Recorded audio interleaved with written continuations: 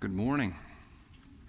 I hope that you are once again turned already to Galatians chapter 2. If you haven't, please join me there. We'll pick up where we left off last week, which is verse 15. We'll be looking only at two verses this morning, verses 15 and 16 of Galatians chapter 2. We should quickly remind ourselves of some of the things that Paul brought to our attention last week. He made clear for us some things that ought to be very important for us in our Christian walk. It is very important, he said, that the freedom that we have in Christ and the unity that we have in Christ be preserved and be lived out by God's people. He brought this up last week in the context of Peter's failings there with that baby church in Antioch. Peter failed in these things, and he failed out of an effort for peace. Peace is a good thing. We want peace. We love peace. What we saw last week is that if the cost of that peace is to tear apart what God has joined together, that cost is simply too high of a cost. And in that case, what we have to do is we have to be willing to deal with the conflict that comes in such situations, because we are determined to live lives in accord with the truth. Let me pause quickly and just ask you, are you able to hear me right now? I feel like I'm not hearing myself. We could maybe turn it up just a little bit. Thank you, guys. So we come this morning to verses 15 and 16. He's still in the midst of what he began last week. We have something of a head-scratching situation to start off our morning, so that'll wake us up a little bit. Thankfully, it's not that big of a deal, as we'll see, but it is interesting, and it affects the way that I'm going to talk about the word we here. Paul is going to say we a couple of times. The question is, who is he talking about? Has Paul now stopped quoting his conversation with Peter? That's what he was doing last week. Has he stopped quoting himself? And has he turned back now to address the Galatians directly? Or is he still quoting what he said to Peter? And we have a great difficulty understanding just exactly which one of those it is, because there's no quotation marks in the original that Paul wrote down. So we have to judge, where do we mark the end quotation mark. I've seen two commentators who think that Paul's words to Peter ended at the end of verse 14 last week. One, namely John Calvin, thinks that his words to Peter end at the end of our passage this morning, at the end of verse 16. And I've seen three who think that he's still talking to Peter all the way through to the end of verse 21, the end of the whole chapter. And depending on what version of the Bible you have in your hands, they have to take sides on this, because they have to decide where to mark the words. And so the ESV marks it as if he's done talking to Peter at the end of verse 14. The New American Standard Bible has him quoting himself all the way through the end of the chapter. So that's why you may run into some differences there. The point that he's making is the same either way. It makes no difference as far as what he's describing. He is talking about the situation of Jews, believing Jews, in light of what's happened now with the Messiah having come. I'm going to be taking him to be still recounting his words to Peter here, and that's why I take this time, because at some points I'm going to say Paul and Peter in reference to the we, and now you know why I'm saying that. You also know that it might be he's just talking about believing Jews in general. But if he's talking to Peter directly, the two of them represent the believing Jews, so it comes out to the same thing. Now, with that out of the way, let's begin by reading the text this morning, and what I'd like us to do is to read from verse 15 down to the end of verse 21. If you're able, would you please stand with me for the reading of God's Word? And I'm reading from the English Standard Version. Paul continues in this way. We ourselves are Jews by birth and not Gentile sinners. Yet we know that a person is not justified by works of the law, but through faith in Jesus Christ. So we also have believed in Christ Jesus, in order to be justified by faith in Christ and not by works of the law, because by works of the law no one will be justified. But if in our endeavor to be justified in Christ, we too were found to be sinners, is Christ then a servant of sin? Certainly not. For if I rebuild what I tore down, I prove myself to be a transgressor. For through the law I died to the law, so that I might live to God. I have been crucified with Christ. It is no longer I who live, but Christ who lives in me. In the life I now live in the flesh, I live by faith in the Son of God, who loved me and gave himself for me. I do not nullify the grace of God, for if righteousness were through the law, then Christ died for no purpose. This is the word of the Lord. Please be seated. Our text this morning is simply 2 verses, but it's no simple task to walk through these. They are densely packed. One man said, we arrive in verses 15 and 16 at perhaps the most significant text in Galatians. I don't know if I would go so far as to say that exactly, but he said that because what Paul's going to do here is he's going to summarize his entire gospel message right here in these 2 verses. This is significant. And it takes quite a bit for us to unpack this, because he's talking about 3 concepts in particular here. This is what we'll work through in looking at verses 15 and 16 this morning. And each of these require us to take some time to think carefully. He's going to say something important in verse 15 about Jews. He's going to say 2 important things in verse 16 that really represent very big ideas and ideas that are crucial for the rest of the letter to the Galatians. He's going to say things that we have to consider about justification. There's the second thing we'll look at. The first is what he says about the Jews. The second is what he says about justification. And the third is what he's going to say about what he calls the law. The law is going to quickly become one of the main matters we're going to hear from Paul about in this letter. And this is the first time it comes in, so we need to begin really understanding what is in his mind as he speaks in this way. The first thing we see comes in verse 15. He continues reasoning and exhorting Peter, I think, in this way. He says, we are Jews by birth and not Gentile sinners. Peter, we both are Jews by birth. We are not Gentile sinners. Now that's an interesting contrast for him to make there. I hope it's clear to you from the beginning, he's not at all saying that as Jews, they are not sinners. He's not denying his status as a sinner, but he is clearly starting this verse off with an acknowledgement of something very important.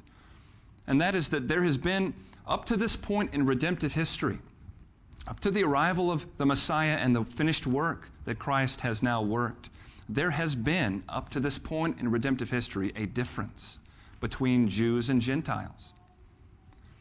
We are so accustomed, perhaps at times, to speaking on this side of things, to speaking in light of Paul's words, of there being now neither Jew nor Gentile, that it's very easy for us to fail to appreciate the reality he's pointing to here. It's something he points to in a lot of places. He makes this point in Romans chapter 3, verse 1, for example. He's just finished talking about circumcision and about the fact that circumcision has no salvific benefits to it. But then he asks this question in Romans 3:1. He says, what advantage has the Jew? Or what is the benefit of circumcision? We might be in a place where we would expect him to say that the answer is none. Because after all, he just said that there's no salvific significance to the act of circumcision or non-circumcision. But that's not how he answers the question. What advantage has the Jew, or what is the benefit of circumcision? His answer was, great in every respect. Belonging to God in the way that the Jews did in the Old Covenant, and that was an entrance into a real relationship with God, a covenantal relationship. Belonging to God through the Old Covenant had its advantages. Circumcision, which marked one's entrance into that covenant, was an advantage to them. It had no effect on an individual standing before God in his courtroom, but in this life it put one in an advantageous situation. He continues there in Romans 3 to explain what he means. He says, first of all, and he means foremost of all, first of all, the Jews were entrusted with the oracles of God. This is how he describes it there. The Jews had God's words. They had his commands. They had his prophets. And they had those things in a way that the Gentile nations did not. We see the same acknowledgement in Ephesians 2, verse 12. We'll go here in a few minutes, but you can just listen to this now. He says the same thing, but now he's addressing the Gentiles and not the Jews. Listen to how he describes this to Gentiles. He's asking them to remember their status before Christ came. And this is what he says to them. Remember that you were at that time separated from Christ, alienated from the commonwealth of Israel, and strangers to the covenants of promise, having no hope and without God in the world. And that's quite a statement. And those are things that he's saying that are true of Gentiles in a way that it is not true to say regarding Jews. There's a difference between them. And that difference mostly came in the way of knowledge, in the way of revelation. We, he says, Paul, the Jew, we had been given the words of God in a unique way. And yet, he says to Peter here, and yet, what is the conclusion that we Jews have come to? He says, we are Jews, look back at the verse here, we are Jews and not Gentile sinners, yet, verse 16, yet we know something. This is something that the typical Jew, the unbelieving Jew, has not come to understand, but Paul and Peter have. Believing Jews have come to understand something. What is that thing? What have they come to know? And this leads us coming into verse 16 now to the second big topic that he begins to broach here. Look at how he finishes that statement in verse 16. He says, yet we know that a person is not justified by works of the law, but through faith in Jesus Christ. In other words, what we know now is we know something about the nature of justification. Now, we need to understand, when we raise that term, the term justification, we're stepping into a courtroom setting.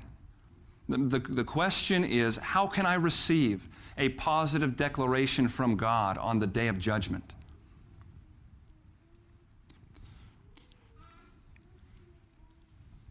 This is at the heart of what he was saying in Romans chapter 2 that I just read. Let me ask you now to turn there for just a moment. Romans chapter 2, verse 12, because this is very, I think, helpful to see the language that he's using and to see there's a parallel that he brings up here. As I read Romans 2, verses 12 and 13, notice how he relates the idea of being judged with this concept of being justified. You'll hear that there early in what I read. And then there's a parallel at the end of verse 13 that we need to see. He wrote this. He said, for all who have sinned without the law will also perish without the law, and all who have sinned under the law will be judged by the law. So this is a matter of judgment. Look at verse 13. For it is not the hearers of the law who are righteous before God, but the doers of the law who will be justified. Now, do you see the parallel that he gives there in verse 13? It's not the hearers of the law who are righteous before God. Who is it that's righteous before God? It's the doers of the law who are righteous before God. But in speaking about that righteousness, he interchanges it with another phrase. It's not the hearers of the law who are righteous before God. It's the doers of the law who will be justified.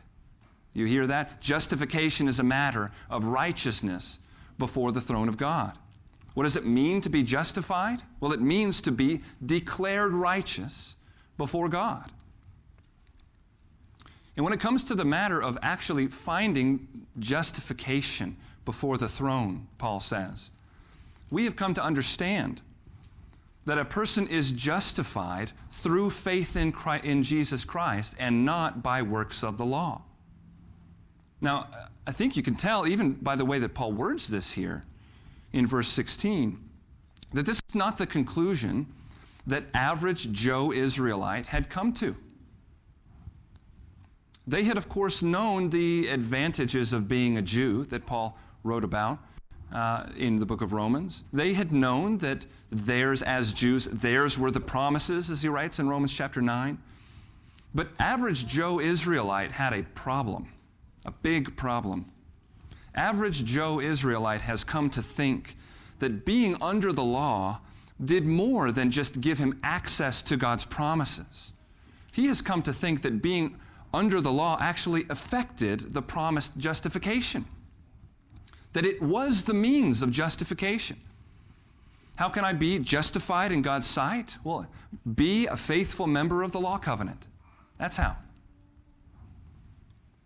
So Paul says here that now, for him, for believing Jews, having come to know that a person is not justified by works of the law, but through faith in Christ Jesus, he says, they too, faithful Jews, have believed in Christ Jesus in order to be justified by faith in Christ and not by works of the law. Because, he's saying here, we have come to understand that by works of the law, no one will be justified. Now, it's worth mentioning at this point that those works of the law, those works that the law required, were not bad things, were they? They were good things. We're focusing on things like circumcision here lately, this work that marks entrance into the covenant community. But the law required many other good things too, didn't it? The law, how about the Ten Commandments? Are those good things? The Ten Commandments are sort of the culmination of the Mosaic covenant law. And they're very good. In fact, we're still commanded to do things like worship God only, not lie, not commit adultery, not bear false witness. Those are still moral requirements that God's people have. They're not bad things. But the point is this: doing those works of the law, doing those things that the law required, did not earn anybody justification before the Lord. And before we move on to the third focus here, which will be the law specifically, we need to mention one application of this today. It's not an issue that we hear as much about lately, but it's still an issue that is significant for us. This is hitting at the heart of the Protestant Roman Catholic understanding of justification. We're speaking in these things, as we talk about them, we're talking about the heart of the Protestant Reformation. So we ought not mention this without bringing that to our attention once again. Let me just read to you, I think I've done this before in years past, but let me read to you the standing way of understanding this that the Roman Catholic Church would give to its people. This is coming from the Council of Trent, still never repudiated. In fact, it can't be, because this is a church council. Here's what they say regarding justification. Listen to the language. As regards those who, by sin, have fallen from the received grace of justification, they may again be justified, when God exciting them through the sacrament of penance, they shall have attained to the recovery, by the merit of Christ, of the grace lost. Justification is a grace given that may be lost through sin, but thankfully may be regained again if I properly work the works of penance. This is what is explicitly repudiated by Paul here. When he talks about the works of the law, he's not simply talking about something that is Jewish for the sake of being Jewish, and it's very clear in the way he describes this in the book of Romans. He's talking about two different systems of approaching justification. One system coming to seek justification before God through faith in the finished work of Christ, and the other system of working through our good deeds to merit our justification. This is why he'll say something very similar in Romans chapter 4, and he'll speak of that type of person in these ways. He speaks of the one who works as trying to receive what is owed to him. And he says definitively in Romans 4:5 that the one who approaches God through his working is not credited righteousness. Rather, it is the one who does not work, but believes upon the God who justifies the ungodly. To him, his faith, he says, is credited to him as righteousness. It's a very important distinction that we cannot let fly under the radar. We have to understand what is at stake in this particular understanding of justification. Now, let's stay on this topic, but let's add in what is the third element that Paul is bringing up here now in verse 16. In order to understand what Paul's going to be saying here this morning and going forward, you need to understand that when he speaks of the works of the law, you see what he said there in verse 16, yet we know that a person is not justified by works of the law, but through faith in Jesus Christ. When you hear him speak of the law in this way, you need to have in your mind a mental image of the entire Mosaic covenant itself. He's going to use the word law as shorthand for the law covenant in the way that he's talking, which of course includes the things commanded in that covenant, but it is not limited to particular works commanded by the law covenant. It's not limited to circumcision, for example. It's talking about the Mosaic covenant as a whole. Now, sometimes this can be misunderstood. Sometimes it can be assumed that when he talks about the works of the law, that he's speaking in particular about moral requirements found in God's commandments. That's one way that this can be taken differently. I think that's a mistake, and I think that what he says in verse 19 bears that out. Look at what he says in verse 19 of this chapter. He says, "For through the law I died to the law, so that I might live to God." How could Paul in any sense die to the eternal moral requirements of God? What would that mean? What would that even look like? He's dying, and we'll see this next week in particular. He's dying in a way that releases him from the covenant obligations he's under. When he brings this up in the book of Romans, he's going to compare it to marriage, the marriage covenant. It's just like a married person is released from their marriage covenant when their spouse dies. You can also tell that he's using the word law to refer to a covenant, among other places, from Galatians 3:17. You might just peek over there for a moment. Look at what he says in chapter 3, verse 17. He says, "This is what I mean." And anytime Paul says something like that, we just stop and give a silent prayer of thanks. Thank you, God, for moving Paul to come here and to lay out a clarification. Peter said that Paul's writings in many places are hard to understand. So I'm thankful that Paul would come here and say, "This is what I mean." Let me put this very simply for you, what we've been talking about.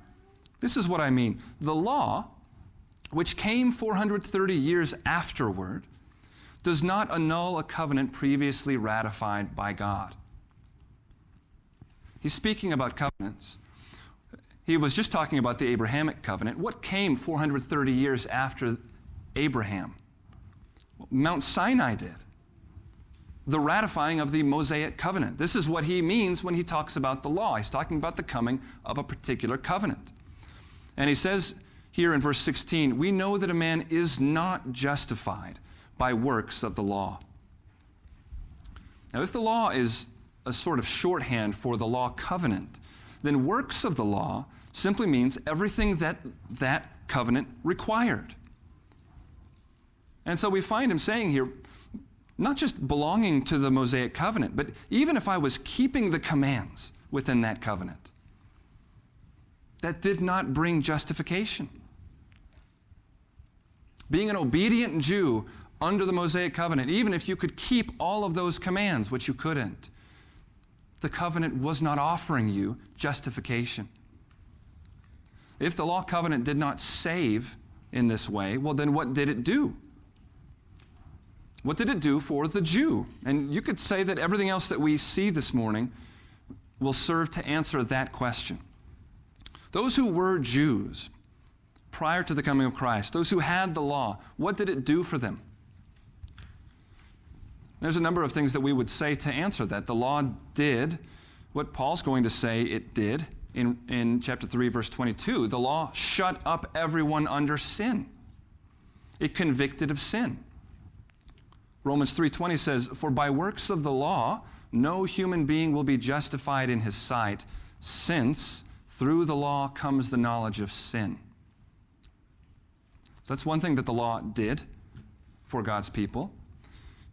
And my friends, I would just slip in here a comment regarding the relevance of that to you this morning. You are probably not sitting here and being tempted to go submit yourself to the Mosaic covenant today. But I say to you, if you are thinking of your standing before God as coming down to your own works, you're committing the very same error that's being brought up before us in these passages. And in that way, the mistake that he's talking about here goes beyond the Mosaic covenant itself. Any unwillingness to be satisfied with the terms of the new covenant, any refusal to rest in Christ by faith, leads to the same place. We have to be mindful of the way that this might warn us today in our own context. But let's continue with the question, what did the law do for them? Well, in exposing our sin, in exposing the sin of God's people, the law drove them toward despair of righteousness. It did this all by itself as they tried over and over to keep the law, and it became this wall that they kept running their head into, finding themselves unable to keep that law. Now, there's something interesting about the example of Paul's life here. Now, Paul has told us about his conversion experience up to this point. He's told us about his life under the law. And one thing that we don't see any indication of, at least in what he's telling us, is that prior to his conversion, we don't hear him speak about wrestling with a sense of despair, that I keep finding myself unable to keep the law. He seemed to have been thinking that he was doing quite a good job keeping the law. Right? You remember chapter 1, verse 15, as he speaks about what happened to bring this change, he said it this way. He said, "But when he who had set me apart before I was born, and who called me by his grace, was pleased to reveal his Son to me." You remember when we saw that? This is what he credits for his understanding and his coming to Christ, not his own sense of despair. And that tells us something important about salvation. Our consciences convict us. Even unbelievers have consciences that convict them. Our efforts fail us. But here's what we can tell. Unless the sovereign God shows us the beauty and the sufficiency of Christ as the means of justification in his sight, we will not come to him. We depend on him entirely from beginning to end for our salvation.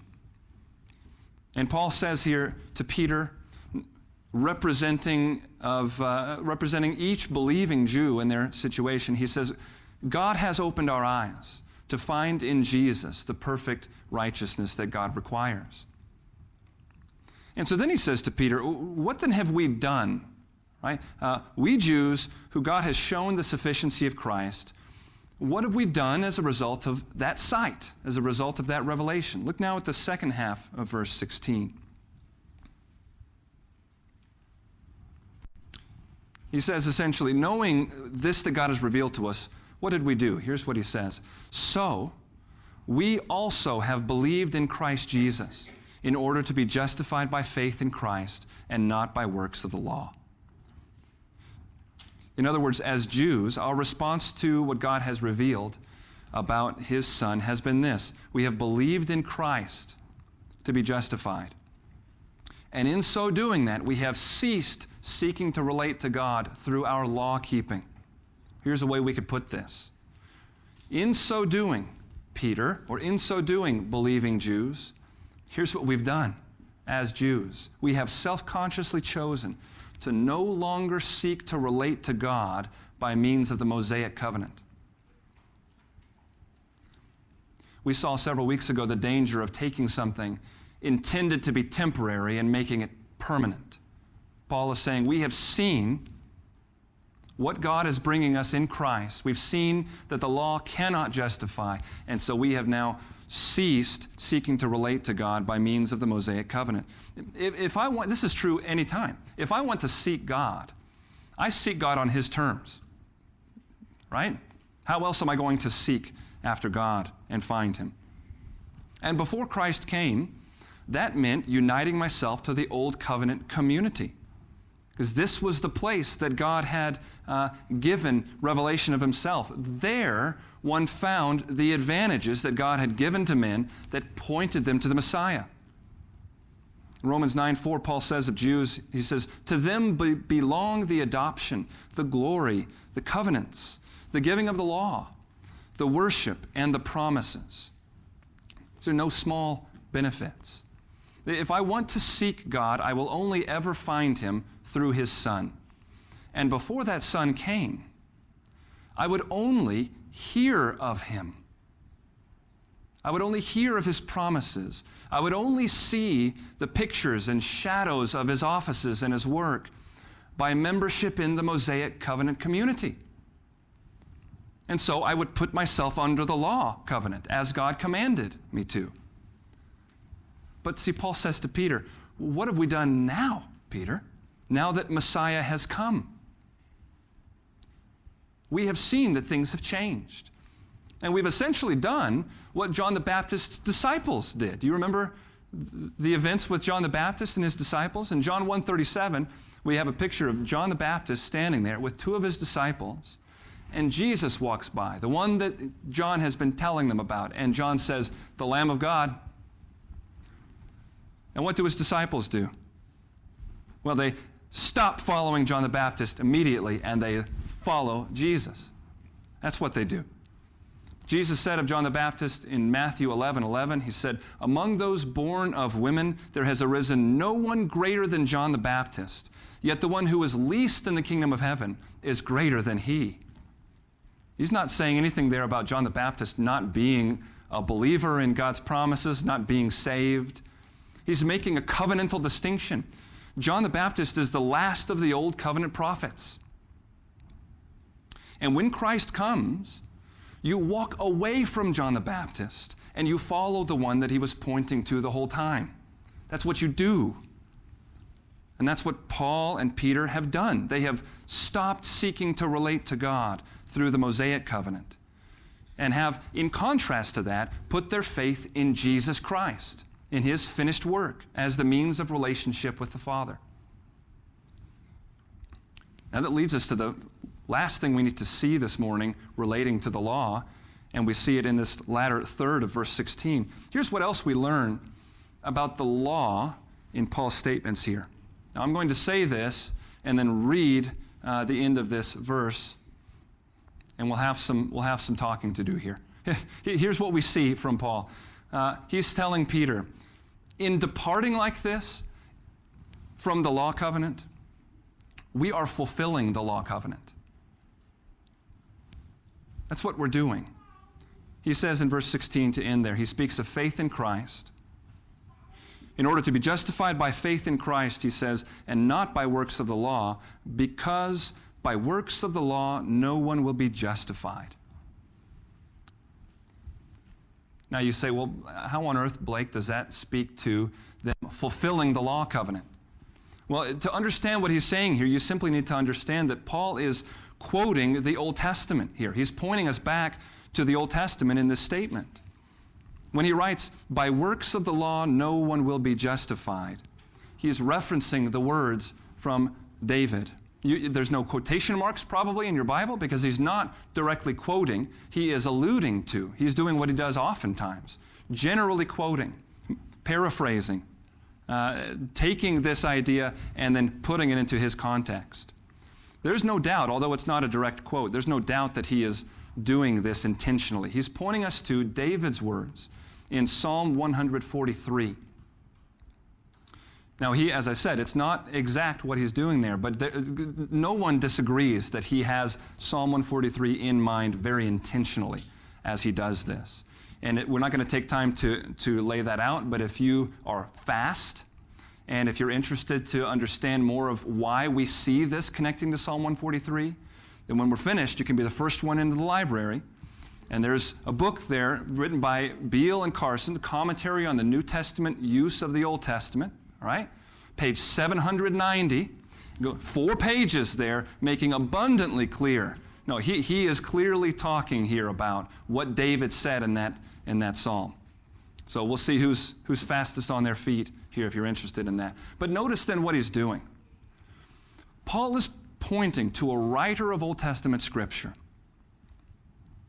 pointing us to David, a man that Acts 2:30 calls a prophet, and in fact a king with a unique relationship to God.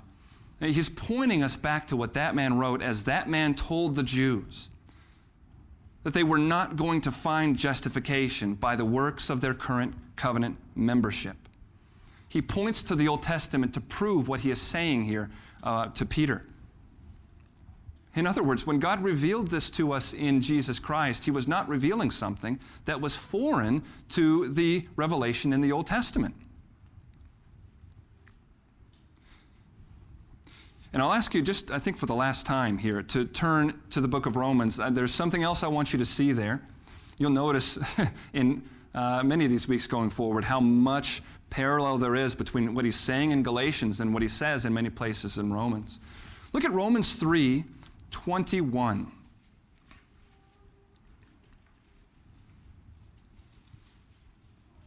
Let me read 21 and part of 22. He says this. He's just been speaking, by the way, about how no one's justified through the law because through the law comes the knowledge of sin. And then he says in verse 21, but now the righteousness of God has been manifested apart from the law, although the law and prophets bear witness to it. The righteousness of God through faith in Jesus Christ for all who believe. Now notice that he's talking about justification. Here he just said in verse 20, by works of the law, no flesh will be justified. This is the context of what he's saying. And do you see in verse 21 that he says that this righteousness has been manifested apart from the law? And then he also says, now listen, although it's been manifested apart from the law, this righteousness didn't come through the law, but the law and the prophets bore witness to it. The law and the prophets is his common shorthand for the Old Testament Scriptures. The Old Testament bore witness to this coming righteousness, the verse 22 righteousness, the righteousness through faith in Jesus Christ for all who believe. Now, jump down to verse 31. Here's his conclusion. This is just amazing. You can sense the questions that he'd be getting as he brings this up. Verse 31, do we then overthrow the law by this faith? By no means. On the contrary, he says, we uphold the law. And the ESV gets that exactly right in terms of how they're defining this word and what they choose to render as uphold. The Greek word behind that is like most words. It has more than one possible meaning to it, several definitions.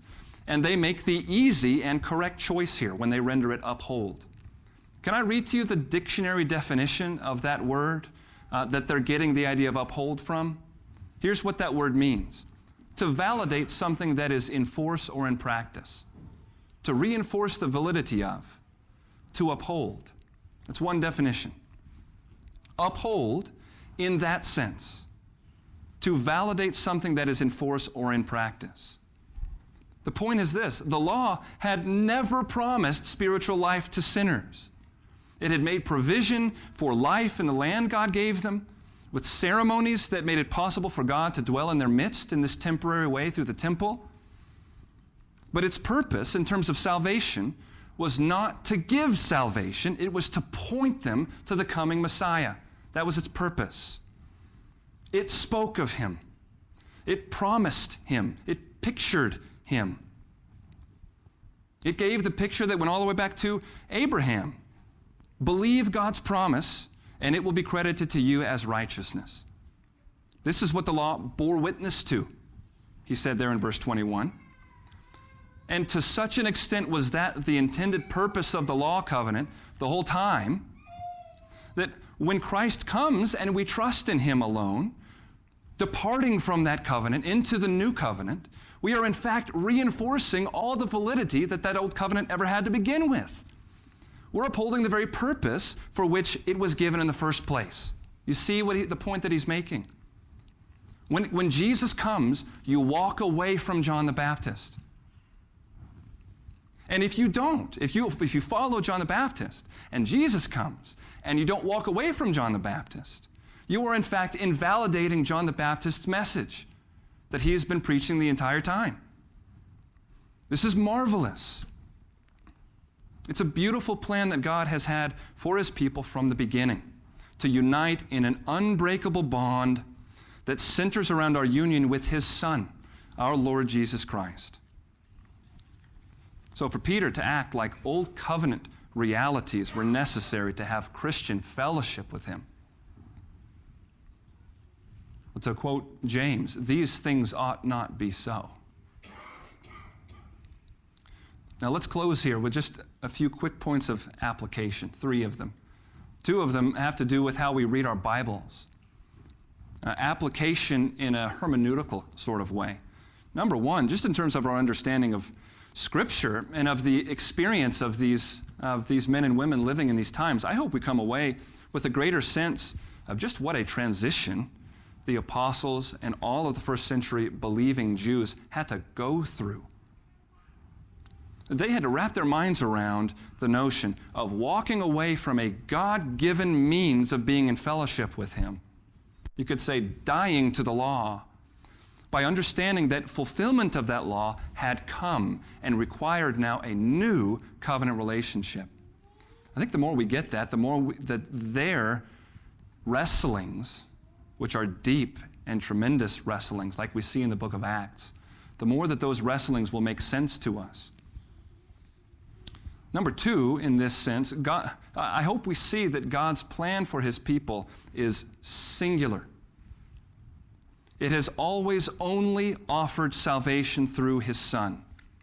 And everything that he has done to that end, with the cross in mind, with the summing up of all things in Christ in mind, as he says in Ephesians chapter 1. When we come at the Old Testament with the person and work of Christ in mind, we're in fact giving validation to the very purpose for which that Old Testament scriptures were given in the first place. It was centered around progressively revealing what Paul calls the mystery of Christ in Ephesians 3, which was not made known to the sons of men in other generations, as it has now been revealed to his holy apostles and prophets by the Spirit. We need to see his plan in those terms and thus read our Bibles in those terms. The last thing in terms of application, this is more of an exhortation for us to take and to go with from here. Surely, if what he said in verses 15 and 16 this morning are true, surely the proper response to this is to marvel anew at the perfections of our Lord Jesus Christ. Just exactly how perfectly did he live? How perfectly did he accomplish our redemption? Well, here's how perfectly. So perfectly that the eternal destiny of each and every one of his people hangs on 3 words that would come from the lips of Christ. There with me. If those words be spoken of me, my eternal destiny is safe and secured and unable to be taken. That's how perfectly he has accomplished what he came to do. So may we take this opportunity this morning to renew our conviction in the knowledge that Jesus is our righteousness. I have no righteousness of my own to offer in the courtroom of God's justice.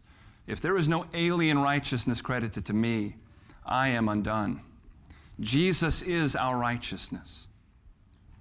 And my friends, let us breathe the blessed sigh of peace and relief that comes from that understanding. By works of the law, no one will be justified. But who will separate us from the love of Christ? Would you pray with me? Father, we are again humbled at this revelation of what you have done for your people in your Son. We ask that you would cause us this week, amid any of the ups and downs that may come, the difficulties, the successes, Lord, help us to be a people more and more who gauge our lives in these terms and who live to bring honor and glory to your Son. It's in his name that we pray. Amen.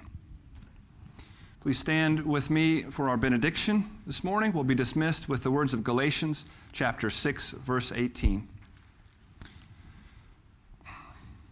The grace of our Lord Jesus Christ be with your spirit. Amen. We are dismissed. Go